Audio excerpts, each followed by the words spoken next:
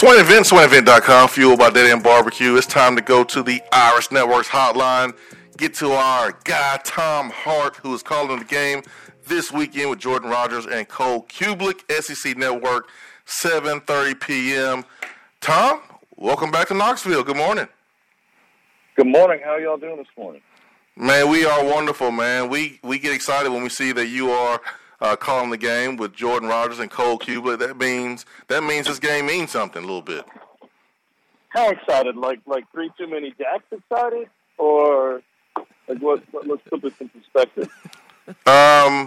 Like ready to go streaking through the quad excited. Yeah, I can feel that. We are excited, man. Tennessee right now 4-2 with a chance to beat a ranked opponent and possibly be ranked. Ourselves. We know Lane and that offense is potent and powerful.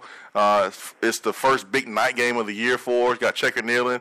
There's a lot riding on it, Tom, and we thought we would dress up for you, man. So we Checker and kneeling. Hold on a second. I was there earlier. Bowling Green wasn't a big night game? Not like this one, Tom. Not quite. We are Checker and kneeling, my friend. We're coordinating our colors.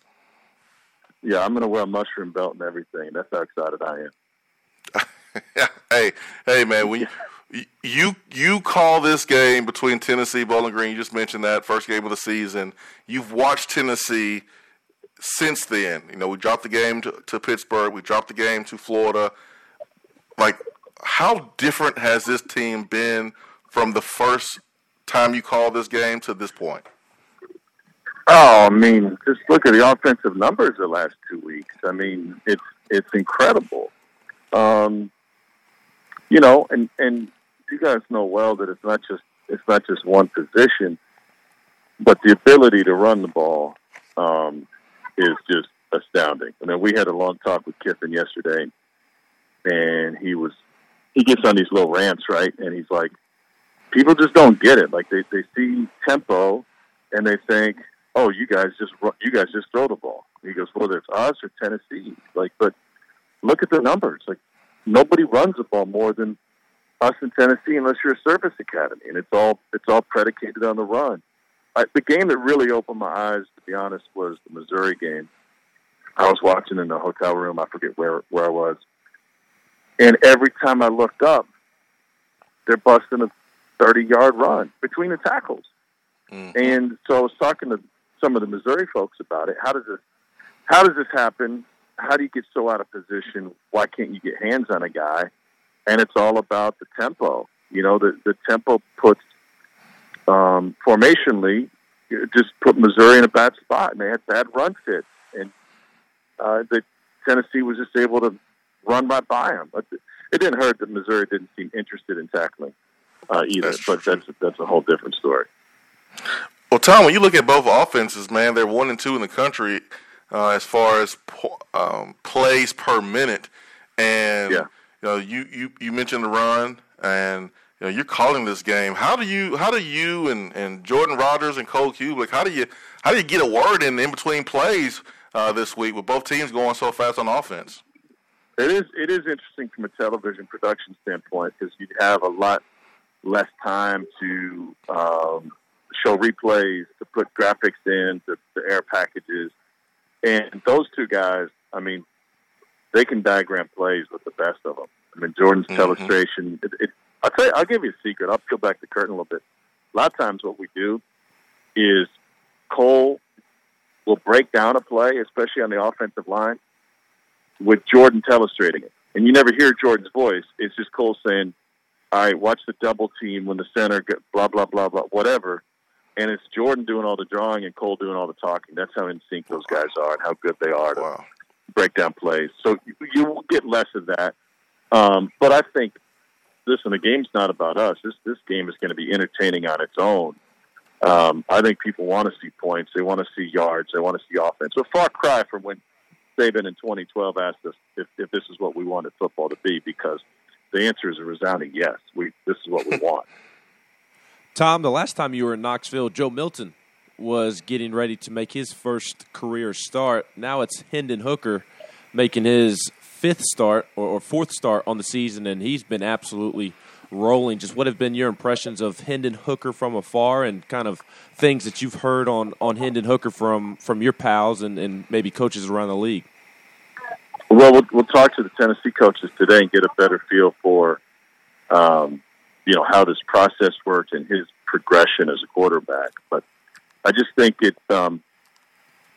I had this conversation last week with Mark Stoops, and we're talking about Will Levis, who's a big, strong-arm quarterback, but up until the LSU game had been pretty inefficient.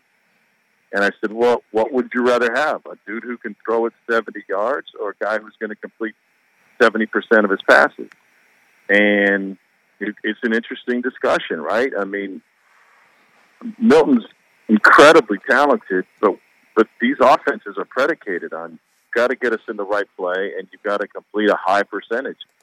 Look at what Will Rogers has done at Mississippi State. They average like 5 yards per air pass. And what Mississippi State is able to do, what they did to A&M, and it'll be really curious to see what happens with Alabama, but what they do is they go 5, 4, 5, 6, 7, 30. 5, 4, 5, 6, 5, 4, 3, 35. Boom. And, you catch defenses to get impatient. So, no, I'm really curious. Like, I don't know how this progression has worked for Hooker and why this offense is running so well with him at the helm, better than what Milton was. I mean, we know what we see on tape, but what you hear from coaches and what really happens, Swain, as you know, is totally different. Like, I think that's what fans have a really hard time with, just generally speaking.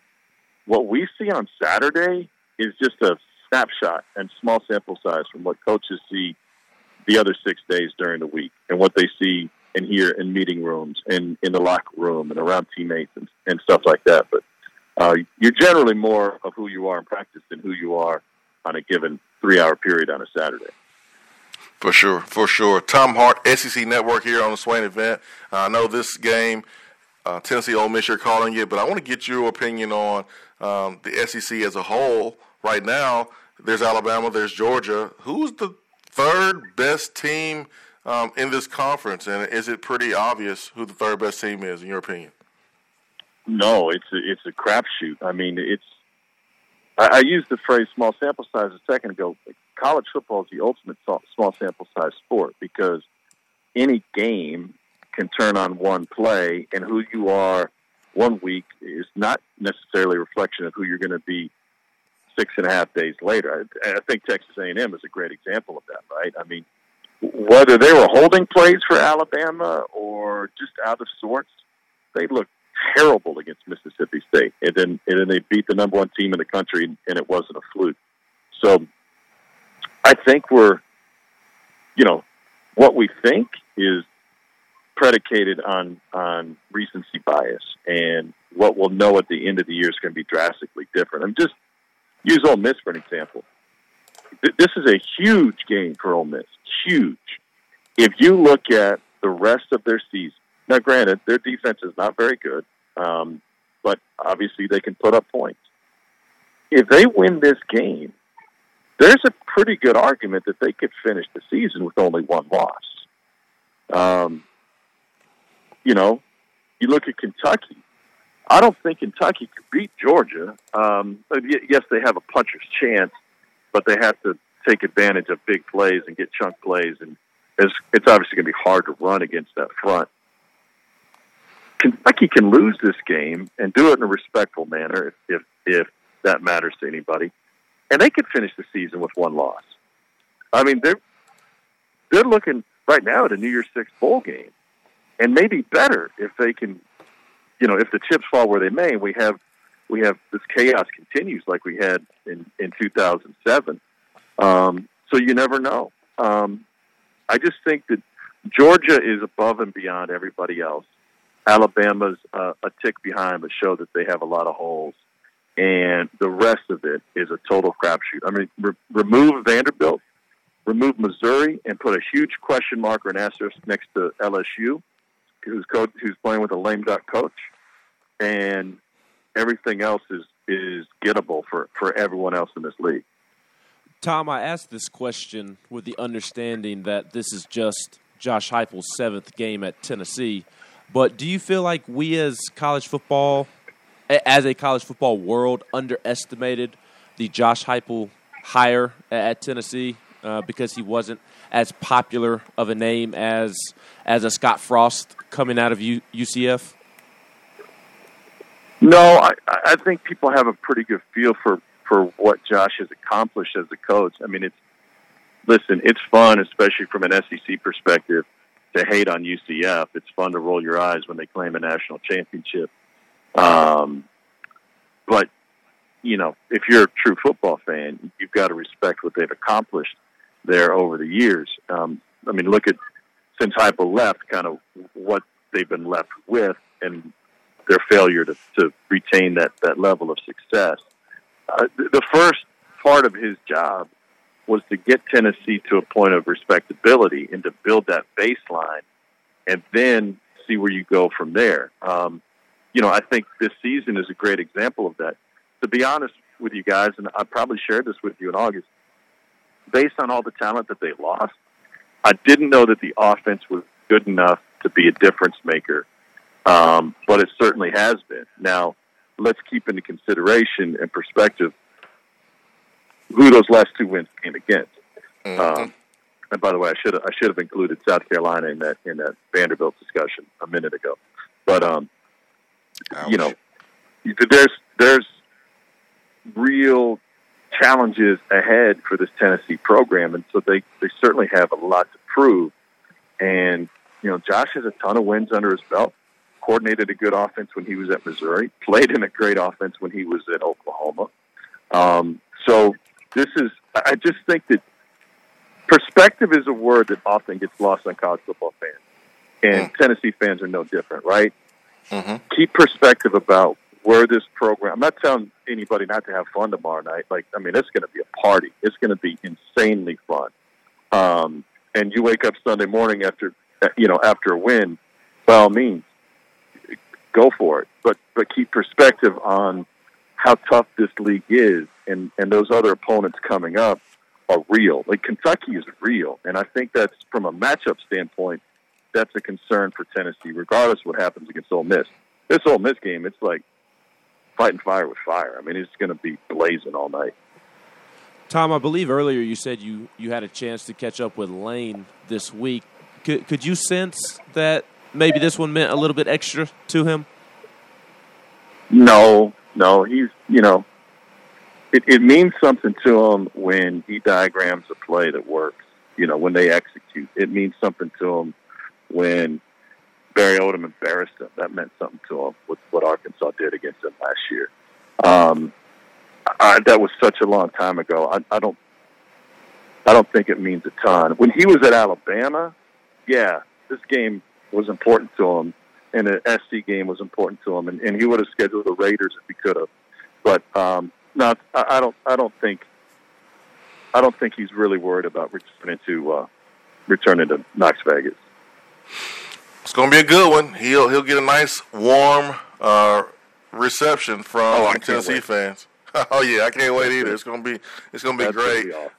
Yeah, Tom. Quick last question before we get you out here. We know that usually on Fridays you're slated to go talk to the coaches, and certainly don't want to take up any more of your time. But I do want to get your take on Checker kneeling on the way out. You know, of course, the fans are involved, and we see it a certain type of way. From your vantage point, man, how do you see and view Neyland Stadium being checkered out? I love it. I mean, it's when you pull it off, it's such a cool visual, especially at night. It's gonna look awesome.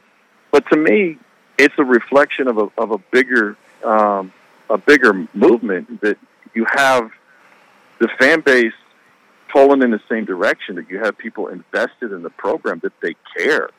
Over the years, when Tennessee has been underperforming, the worst part was the apathy. Yes. You know, it's one thing to have people mad. Like, that's okay. It's okay to be mad when your team's not performing well. When you don't care, that's a bad sign. It's hard to get those people back than when things go right. So I think it's a reflection of having whole community buy-in. And to me, not only is that important for a program, but I think it's really cool. 100%, 100%. 7:30 p.m. SEC Network. Tom Hart, Jordan Rogers, Cole Kublik will rock the mic like they always do each and every weekend, and we can't wait to check you out for those that will be watching the game on the tube. Certainly, Ben and I will be at the game, so we'll get a chance to hear you when we go back and replay the game. You get DVR. Sunday. I know you will. Yeah, we'll be watching it. So, when we go back and check out the plays, after the game, go back and double watch the game. So, Tom, thank you so much for your time, man. Really, really appreciate it. And I know you're going to rock it tomorrow night. And enjoy the broadcast this season. It's been awesome. Be good. It's going to be a lot of fun.